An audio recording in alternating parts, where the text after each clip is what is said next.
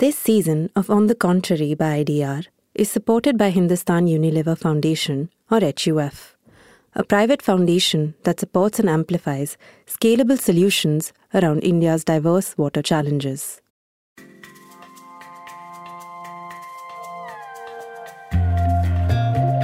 You're listening to On the Contrary by IDR, a show featuring unlikely conversations on topics that affect our future.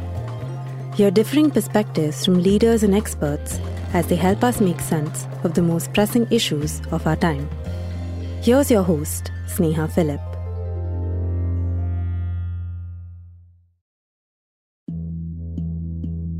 In India, which is one of the largest food-producing countries in the world, heavy rainfall and flood damaged 33.9 million hectares of its cropped area between 2015-16 and 2021-22. A similar area of cropped land was damaged due to droughts.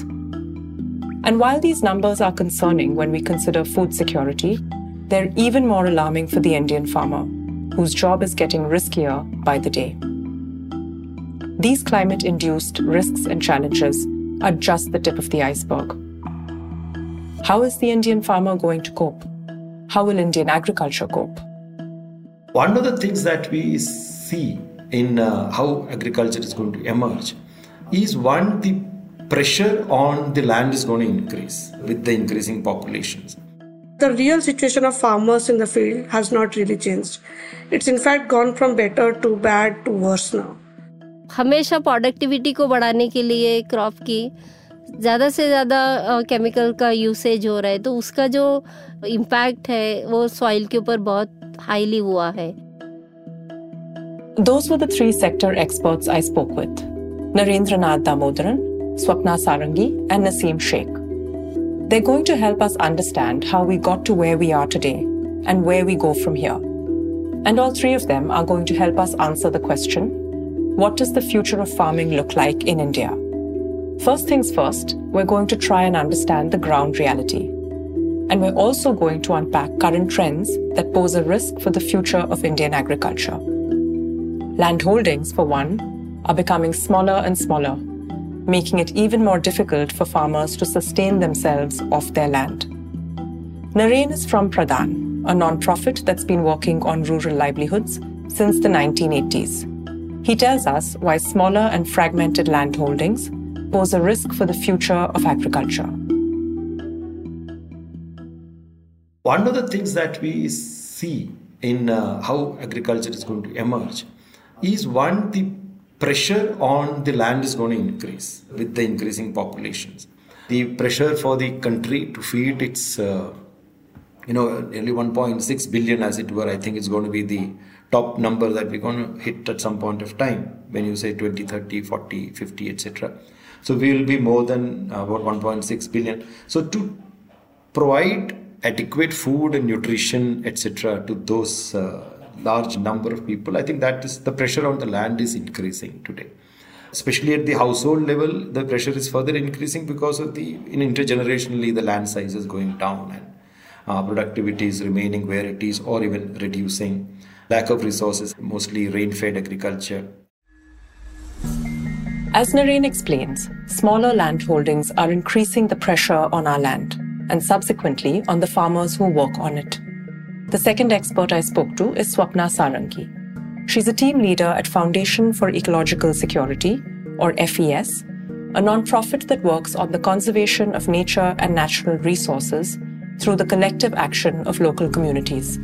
According to her, climate change and erratic weather patterns are making the problem worse for farmers. And over the years, overexploitation of natural resources, be it water, soil, or forests, has meant that yields have either plateaued or diminished. Swapna explains just why the depletion of these natural resources is a growing concern for farmers and what this means for India's agriculture. When I go and interact with a farmer, a farmer who lives next to their forest fringe village or next to a natural protected area, that person is not really having a big piece of land. He's got a small piece of land. He's growing vegetables in some patch, it's growing paddy in some pockets, it's growing pulses in some pockets, because he thinks that these are things which is essential, because these are things which is coming to his plate, so he needs to grow that. So when I interact with him and I ask this question as to why do we need to keep this forest, he in his own wisdom tells me, I invest less if I have a good forest on, say, fertilizer or pesticides, because the forest takes care of that. There is a soil that comes from the forest is rich in nutrient. That's a farmer's knowledge. You don't really need to be a scientist to understand that. It's not really rocket science. The farming communities understand that if there is an upland forest, the carbon that transfers from the forest goes to your agriculture land. Then he looks around and says, because I invest less in pesticide, because you see there are dragonflies, there are butterflies, there are birds who are natural predator. So my farming is becoming less input oriented, and for that matter, whatever I'm getting, it's almost a profit. It's only my labor, and it's also the kind of input I provide only in the form of seeds or something like that. You walk down some 10 kilometers and come to neighboring township or a urban or peri-urban area. You ask the farmer the same question and you see the calculation. The investment in the same patch of land is so much that his return over the investment is becoming less. Because he's investing on soil, he's investing on manure, he's investing on pest to reduce the pest attack. So his investment has been growing more day by day. We took that entire opportunity from the farmers. Now we have taken the entire farming practice opportunity also from the farmers. Farmers are bound to buy fertilizers. Farmers are bound to buy pesticides. Essentially because we kill these natural interlinkages. The farm, agriculture, interlinkage, that ecosystem interlinkage, the more we break, the more the investments will start coming to the farming land. The more the poorer the farmer would become. So these are things which is, what we call that in a very technical term, ecosystem services provided by forest or water bodies. Not visible, you can't really measure, but still the farming community is realized what is the important role played by the forest for the agriculture ecosystems. As Swapna explains, agricultural productivity is closely linked to the quality of natural resources around the farmland. Traditionally, factors such as the amount of moisture in the soil, the availability of water, and other nutrients in the immediate environment played a key role in helping a farmer decide what crop to grow and when. Farmers exercised their agency and knowledge to decide what was best for their land. But overexploitation of resources over the years has led to the loss of a healthy ecosystem, which in turn is leading to reduced productivity and lower yields for farmers. And therefore, to improve productivity, farmers are resorting to poor cropping practices, such as the excessive use of fertilizers and pesticides, which only further aggravates the problem. Naseem, our third speaker, leads programs at Swayam Shikshan Prayog, or SSP, a Pune-based organization that focuses on women-led entrepreneurship and leadership in rural India. SSP has been working with women farmers in the drought-prone region of Marathwada in Maharashtra for many years. And Naseem explains just how these cropping practices pose a risk for the Indian farmer and the future of Indian agriculture. पिछले 15 साल या 10 साल में मैं ये देख रही हूँ एग्रीकल्चर में कि 15 साल पहले एग्रीकल्चर में लोगों को फूड क्रॉप्स जैसे खाने पीने के जो क्रॉप्स हैं, जैसे हम पल्सेस हैं, वेजिटेबल्स हैं, ऑयल सीड्स ज़्यादा से अच्छे से कल्टीवेट होते थे. लेकिन पिछले 15 साल में ये दिख रहा है कि लोगों को लग रहा है कि पैसे के लिए हमको कैश क्रॉप्स ज़्यादा करना है, ज़्यादा से ज़्यादा कैश क्रॉप्स करना है. जैसे ऑनियन के पीछे भाग रहे हैं लोग, ग्रेप्स के पीछे भाग रहे हैं, शुगर कैन तो हाईली कल्टीवेट होता है. तो ये जो भी क्रॉप्स हैं वो फूड क्रॉप्स नहीं है. यस, वो पैसा देते हैं लेकिन उनके कल्टीवेशन के लिए बहुत पानी की रिक्वायरमेंट है. ये सारी जो प्रॉब्लम है अभी, जैसे मराठवाड़ा में जहाँ से मैं आ रही हूँ या जहाँ पे हमारे संस्था का काम हो रहा है, स्वयं शिक्षण प्रयोग महिलाओं के साथ काम कर रहे हैं, वो रीजन ही पानी के लिए सबसे ज़्यादा वनरेबल माना जाता है या ड्राउट प्रोन माना जाता है. तो ड्राउट प्रोन एरिया है जहाँ पे पानी की दिक्कत है. हर 3 साल के बाद एक लंबा ड्राउट होता है. तो तब भी फार्मर्स को लगता है कि हमको कैश क्रॉप लेना है और इनकम लेना है, और केमिकल का यूज़ तो हद से ज़्यादा बढ़ गया है। जैसे अभी किसान की सोचने की समझने की क्षमता ही ख़त्म हो चुकी है। उनको लग रहा है कि ज़मीन को हम जैसे एक मशीन की तरह देख रहे हैं कि इतना डालेंगे और इतना लेंगे, इस तरह से हो रहा है। तो हमेशा प्रोडक्टिविटी को बढ़ाने के लिए क्रॉप की ज़्यादा से ज़्यादा केमिकल का यूसेज हो रहा है, तो उसका जो इम्पैक्ट है वो सॉइल के ऊपर बहुत हाईली हुआ है। तो आज मुझे तो लगता है कि कुछ और दिन अगर निकल जाएंगे तो शायद हमारी सॉइल की फर्टिलिटी की जो कैपेसिटी है वो ही ख़त्म हो जाएगी। Farmers have moved to cultivating cash crops rather than food crops in order to earn better incomes. The unrestricted use of chemicals to increase production, alongside the depletion of natural resources, doesn't bode well for India's farmers or our agricultural future. Like Naren, Swapna, and Naseem have pointed out, if we don't change our ways, it could be disastrous. So we have some understanding of where we are now and what perhaps is going wrong. But what lies ahead? Could evolving technologies provide a glimmer of hope? According to experts, agtech has been growing significantly, and this could potentially be a silver lining. Naren tells us about some of these emerging innovations. Technology, ag tech as it is called, it's moving very fast. It's expanding, it is exploding, as one could say. Both production technologies in terms of hydroponics and greenhouses and genetically modified crops and new ways of practices. So that is one side. And second is the ag stack and the mobile telephone based technologies, the drones and artificial intelligence and weather forecasting. So there are so many of these kinds of support systems, support technologies, etc. coming in. So there's a lot of explosion happening.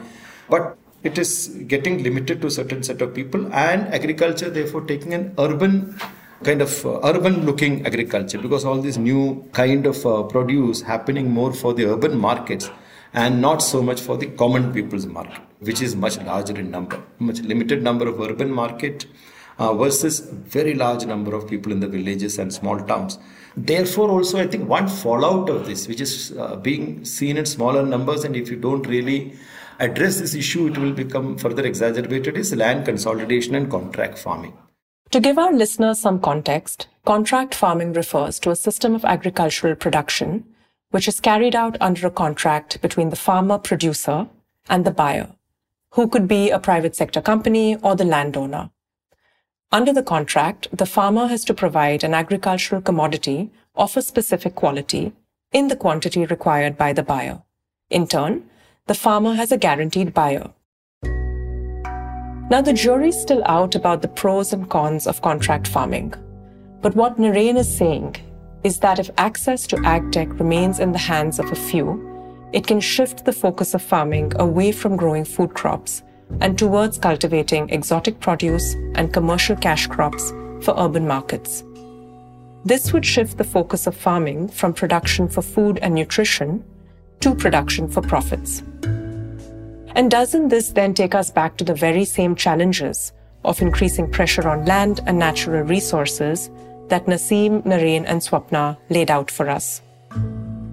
So then what does the future hold for farming in India? Let's go back to something that Naren just said, that agtech is only reaching a limited number of farmers.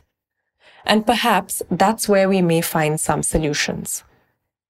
But to understand why the majority of farmers may not be able to capitalize on agtech, we need to understand just who the Indian farmer is. Naseem, Naren, and Swapna have all worked with farmers across the country and shed some light on the profile of the Indian farmer. कहीं भी जाओ, या मराठवाड़ा में जाओ या महाराष्ट्र में जाओ या दुनिया के किसी भी कॉर्नर में जाओ, तो जैसे ही फार्मर बोलते हैं, किसान का नाम लेते हैं, तो एक आदमी की तस्वीर सबके आंखों में उधर आती है. लेकिन मैं जहाँ पे स्वयं शिक्षण प्रयोग काम कर रहा है, वहाँ पे हम ये देख रहे हैं कि खेती के सभी काम में, या हमारा जो ग्लोबल नेटवर्क है वायरो कमीशन का, तो हम यहाँ से लगभग 46 कंट्रीज़ तक हमारा नेटवर्क है. तो हम हर जगह ये देख रहे हैं कि खेती के सभी काम 80% से ज़्यादा काम महिलाएं करती हैं. बट वो कहीं भी किसान की प्रोफाइल में उनको देखा नहीं जाता है. I am seeing more and more increasingly women, smallholder, rain-fed villages. These are the farmers. Or are we going to look at this urban or urbanized, industrialized farmer, the big farmer, the jet-setting farmer? So you can have two ways of looking at the farmer. And my preference is that we look at a farmer as the traditional artisanal farmer, the small farmer.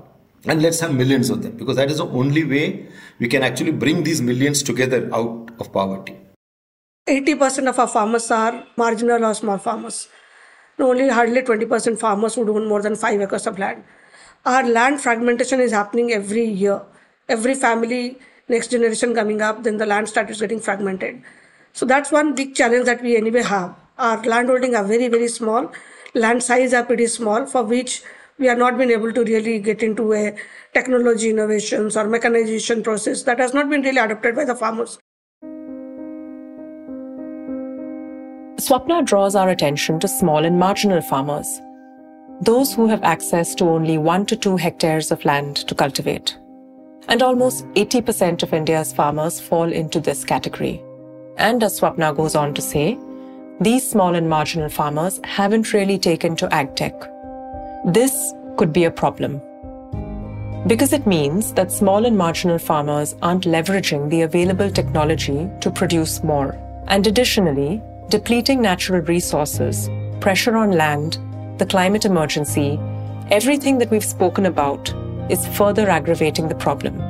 Yields are low, as are farmer incomes. Can this situation be averted? According to Naren, it can. I can see it happening, but we have to make it happen. I'm saying it doesn't automatically will happen. Depends on what we do from now to 2030. If you don't do anything, it can be a disaster. Each farming household only has 1 to 2 hectares of land. So there's a very small holdings. And these are, in fact, we've well utilized. These are highly adequate to provide a very more than a decent kind of income to the household, provided we bring in many other changes. So each of these households can actually reach a lower middle class level and not necessarily, lie at the bottom of the pile. So therefore, if you pursue a trajectory of agriculture being far more dispersed than getting consolidated and becoming industrialized, it becomes artisanal and it remains the way it is today, distributed across millions of households, and making agriculture for each of these households more productive through collectivization, through introduction of technology, through various other capital and technology support and market linkages. It is possible through agriculture to bring in far more equality into our highly unequal society today. India is a smallholder agriculture economy. Keep it as a smallholder agriculture economy, but make a smallholder a prosperous farmer. I think our food systems have to be far more local. One, agriculture needs to be predominantly for the food, because agriculture was originally was meant for food. It should continue to be more food and not commercial and non-food, right? So that is one general submission I have. And through this integrated farming cluster approach, what we need to have is to help the families produce the various food and nutrition requirements the household has and the locality requires. And we need to have far more localization of production, processing and consumption, rather than looking at one production at one level and then, taking it all across the country to some other part. There would be certain crops, some exotic crops and some fruits and certain things that might need to move large distances just for the fun of it. But otherwise, the essential food and nutrition that any people require, it should be as closely available as possible. Essentially, Naren is saying that there's strength in numbers. Collectivizing small and marginal farmers is key to strengthening our agrarian economy. But that's not all. In order to ensure that these farmers themselves don't go hungry, the entire production system needs a shake-up. We need to move away from large-scale production and supply chains towards processing and consuming food locally. This can help us meet domestic food requirements while also replenishing soil fertility and water sources. Now that may sound like a tall order, but we now have an understanding of what needs to happen to ensure agricultural productivity in the country while reducing risks and increasing incomes for farmers. The question is, how is any of this going to happen? And most importantly, who's going to make it happen? While the how is pretty complicated, the who is perhaps slightly easier to grasp. When it comes to agriculture in India, the government is one of the biggest actors. Whether it's drafting policies and implementing them, or mobilizing funds, very little can change without the government's involvement. However, Swapna highlights that there's much room for improvement and tells us what needs to change.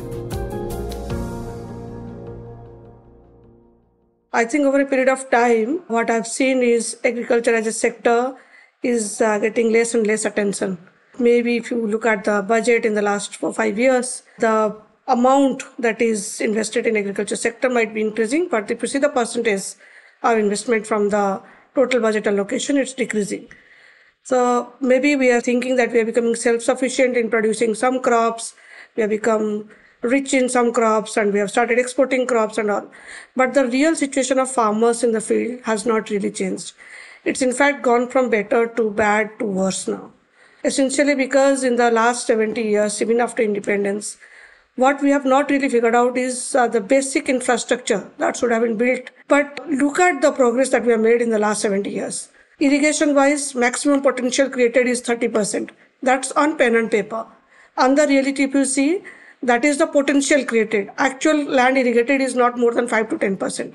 Similarly, if you look at soil-wise investment, nothing. No program has happened around soil. We have soil card, health cards and all that, but still the predominant idea is to follow the same model that we adopted after independence, the Green Revolution kind of thing. Keep on giving pesticides, keep on increasing the soil capability beyond the soil's actual capacity. Naseem goes on to add that while we do have policies in place, there remains a gap in implementation. Policy level पे मुझे लगता है कि India में policies कम नहीं है. बहुत अच्छे पॉलिसीज़ हैं. जब पॉलिसीज़ के बारे में हम देखते हैं, पढ़ते हैं, तो उनके गोल, उनके ऑब्जेक्टिव्स बहुत ही क्लियर हैं. लेकिन जो बड़ी गैप मैं देखती हूँ मेरे पूरे 30 साल के करियर में, मैंने सेक्टर में जो देखा है वो ये है कि उसके इम्प्लीमेंटेशन गैप है. इम्प्लीमेंटेशन में वो ठीक से नहीं जाता है, हर एक की समझ उस तरह से नहीं होती है, तो उसके ऊपर काम होने की बहुत ज़रूरत है. और इकोसिस्टम में सबकी अकाउंटेबिलिटी और सबका कमिटमेंट लेने की ज़रूरत है. जैसे फाइनेंशियल इंस्टीट्यूट के जो प्रोसेसेस हैं या जो सिस्टम्स हैं, वो किस तरह से मार्जिनल फार्मर्स के लिए या मार्जिनल फार्मर्स के कलेक्टिव्स के लिए काम करेंगे.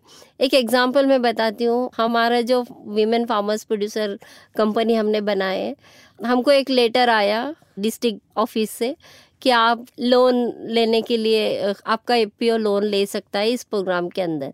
फिर हम सब मिल के गए एफपीओ डायरेक्टर्स, और जस्ट मैं उनके साथ थी क्योंकि उनको थोड़ा लिखने में वगैरह कुछ चाहिए. तो फिर हमने जब उनके साथ जाके बैठ के बात कर रहे थे, तो उन्होंने बोला कि ठीक है, आपको तो लोन दे सकते हैं 10 लाख तक का, लेकिन इसमें कोलैटरल नहीं है. लेकिन कंडीशन ये है कि जो डायरेक्टर सिग्नेटरी है वो गवर्नमेंट के स्कीम्स को अवील नहीं कर सकते इंडिविजुअली, क्योंकि वो यहाँ पे कलेक्टिवाइजेशन में डायरेक्टर हैं. अब बहुत बड़ा चैलेंज है हमारे साथ, क्योंकि हम पहले ही अपने घरों में कन्विंस करके महिलाओं को आगे ला के इकट्ठा करके ये सारी प्रोसेस चला रहे हैं. और अगर वो डायरेक्टर जो सिग्नेटरी है उसके फैमिली को कोई गवर्नमेंट स्कीम नहीं ले सकते, तो उसके फैमिली तो अगेंस्ट हो जाएगी, तो फिर हम ये स्कीम नहीं ले सकते. An FPO, or a farmer-producer organization, is an entity formed by farmers who grow their produce individually and come together to collectively sell their output. For small and marginal farmers, FPOs are an effective way to access investment, technology, inputs, and markets at a subsidized cost. But Naseem points out that it isn't as well thought out as it seems on paper, and that's evident from her example. If the director of the FPO chooses to avail a collateral-free government loan, then she can't access any other government schemes as an individual. This is a huge challenge because women have to overcome tremendous odds to reach a stage where they can take on positions like being the director of an FPO. And a clause that prevents them from accessing government schemes as individuals is likely to turn their families against the decision. It's counterproductive. अब दूसरा जो मसला है कि farmers producer companies के लिए processing units, मतलब कुछ भी करने के लिए गवर्नमेंट की बहुत अच्छे स्कीम्स आ रहे हैं, लेकिन सब में इन्वेस्टमेंट है और हर इन्वेस्टमेंट इंफ्रास्ट्रक्चर के ऊपर बड़ा है। लेकिन जब भी कोई बिजनेस करना है तो इंफ्रास्ट्रक्चर के साथ साथ उसका जो डेली जो कैश फ्लो के लिए जो पैसा लगता है, रिवॉल्विंग फंड जिसको हम बोलते हैं, वो थोड़ा कम है। अब अर्ली स्टेज या ईयर 3 इयर्स में क्या सपोर्ट होना चाहिए, 3 to 5 इयर्स में फार्मर्स प्रोड्यूसर कंपनीज की क्या सपोर्ट होना चाहिए, वो अगर थोड़ा सा पॉलिसी लेवल पे कोई चेंजेस लाए, क्योंकि हम देखते हैं कि बच्चे को भी हम 6 मंथ्स में अलग फीडिंग होता है और फिर नेक्स्ट 1 ईयर में अलग फीडिंग होता है और फिर 5 इयर्स के बाद एक अलग फीडिंग होता है। तो मुझे लगता है कि एक पैकेजेस हम अगर बनाएंगे कि अर्ली स्टेज फार्मर्स कलेक्टिव्स के लिए क्या सपोर्ट सर्विसेज पॉलिसी से या प्रोग्राम से आएंगे, तो वो थोड़ा ज़्यादा है। So we've spoken about the role that government and policy must play to ensure the future of farming in the country. And based on what we know, the focus needs to be on supporting small and marginal farmers so that they can leverage emerging ag tech better and increase their output and their incomes. And what about non-profits and other organizations that work on the ground with farmers? What can they do to enable some of these shifts? I asked all 3 of our guests to weigh in on this based on their experiences of working with farming communities. Naseem, who has worked extensively with women farmers in Marathwada, tells us that the sector must pay special attention to women farmers as they carry the torch for change, whether socially, economically, or environmentally.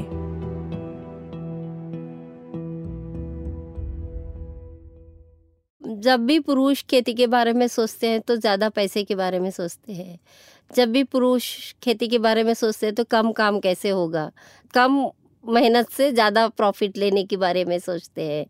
लेकिन जब महिलाएं सोचती हैं तो पहले वो अपने खाने के लिए सोचती है, कैसे पैसे की बचत होगी उसके बारे में सोचती है, या अपने जो ज़मीन है, पानी है, उसको किस तरह से जो जैसे हम बोलते हैं कि नेचुरल रिसोर्स की प्रोटेक्शन के बारे में, जैसे वो बच्चे के प्रोटेक्शन के बारे में सोचते हैं, सेम तरीके से वो नेचुरल रिसोर्सेज के बारे में भी सोचती है।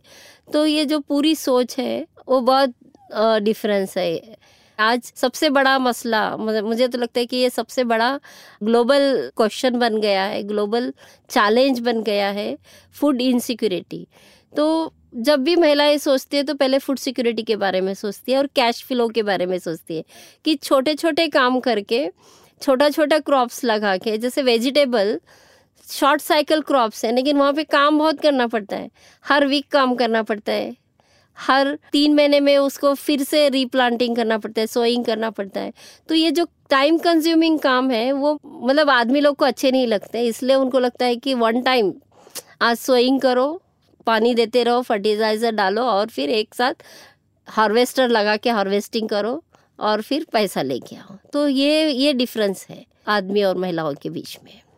जैसे हमने जो डाइवर्सिफिकेशन करने की कोशिश की है, वो पहले तो हमने पानी के बारे में पहले सोचा है कि ऐसे क्रॉप्स जो कम पानी में आएंगे, उनकी वाटर रिक्वायरमेंट जैसे बोलते हैं वो कम होनी चाहिए। दूसरा प्रायोरिटी था हमारा कि फूड क्रॉप्स होने चाहिए। तीसरा प्रायोरिटी थी कि वो शॉर्ट साइकिल क्रॉप्स होने चाहिए कि जिससे क्लाइमेट के रिस्क को मैनेज करना ईजी हो जाए।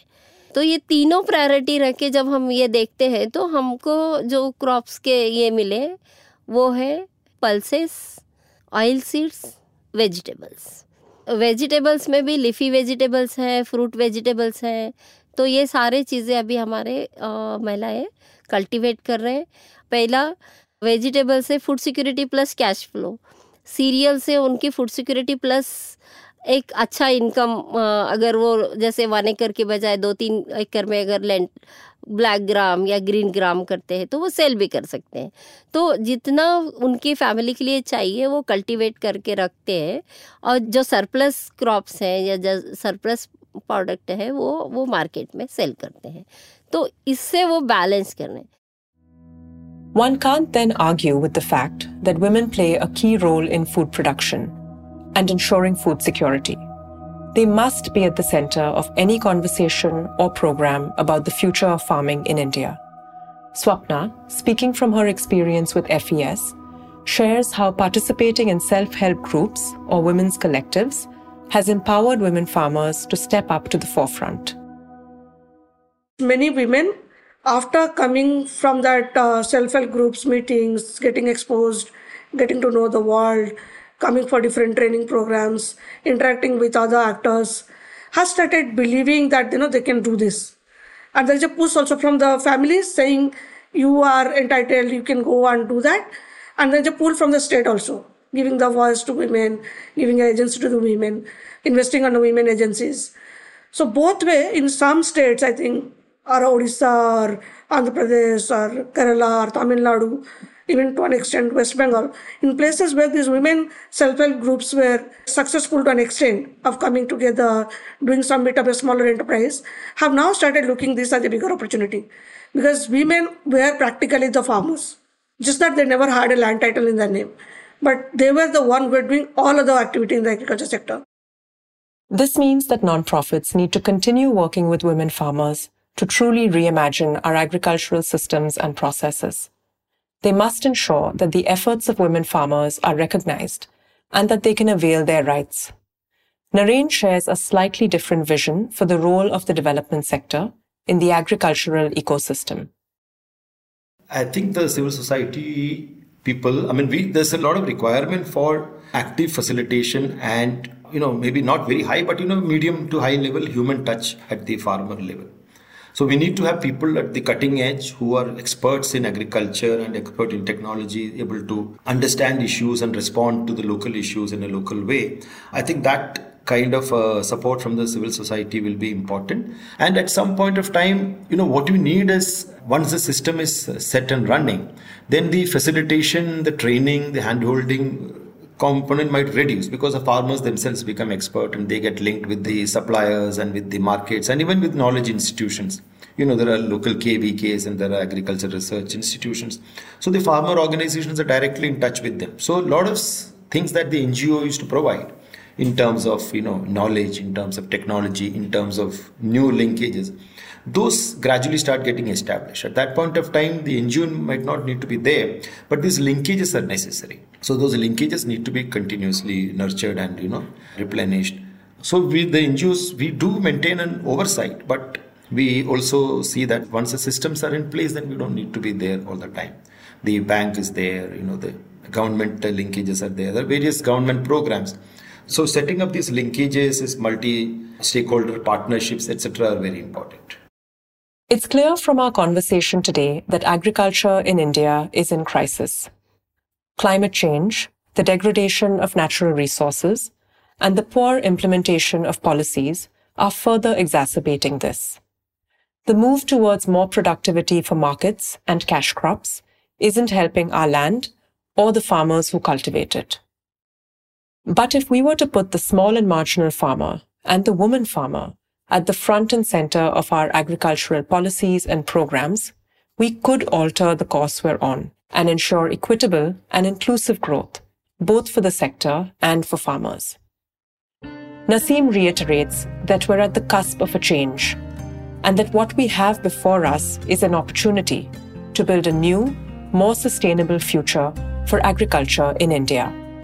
2050 में इंडिया एग्रीकल्चर सेक्टर ग्लोबली आगे ही होगा, लेकिन उसमें मार्जिनल फार्मर्स के कलेक्टिव्स आगे आएंगे और हमारा जो नेक्स्ट जनरेशन है जिसको हम युवा पीढ़ी बोलते हैं या यूथ बोलते हैं, वो भी एग्रीकल्चर सेक्टर में इन्वॉल्व होंगे, लेकिन विथ स्किल्स एंड नॉलेज के साथ। तो अलग अलग जैसे इंजीनियरिंग पढ़ के, या तो जैसे पहले के फार्मर को हम विजुअलाइज करते हैं, तो पहले के फार्मर कम पढ़ाई करके कोई टेक्निकल नॉलेज नहीं होते हुए वो ट्रेडिशनल तरीके से एग्रीकल्चर का काम करते थे। आने वाली जो जनरेशन है वो स्किल और नॉलेज के साथ एग्रीकल्चर का काम करेंगे। बहुत बड़ा मौका है क्योंकि हमारे देश में तो जिस तरह से पॉपुलेशन बढ़ रहा है या जिस तरह से हमारी नीड्स बढ़ रहे हैं, वो सिर्फ एग्रीकल्चर सेक्टर ही फुलफिल कर सकता है, उसके ऊपर ही हम सब कुछ, हमारा पूरा देश का जो इकोनॉमी है वो एग्रीकल्चर सेक्टर में है। तो हमारा जो इन्वेस्टमेंट होना चाहिए, जो भी इन्वेस्टमेंट है वो एग्रीकल्चर सेक्टर में ज़्यादा होना चाहिए मुझे लगता है। लेकिन जो भी टेक्नोलॉजीज़ हम लाएंगे वो लोगों के सहायता के लिए लाएंगे, लेकिन टेक्नोलॉजी के लिए लोगों का यूज़ नहीं होना चाहिए, फार्मर्स का यूज़ नहीं होना चाहिए।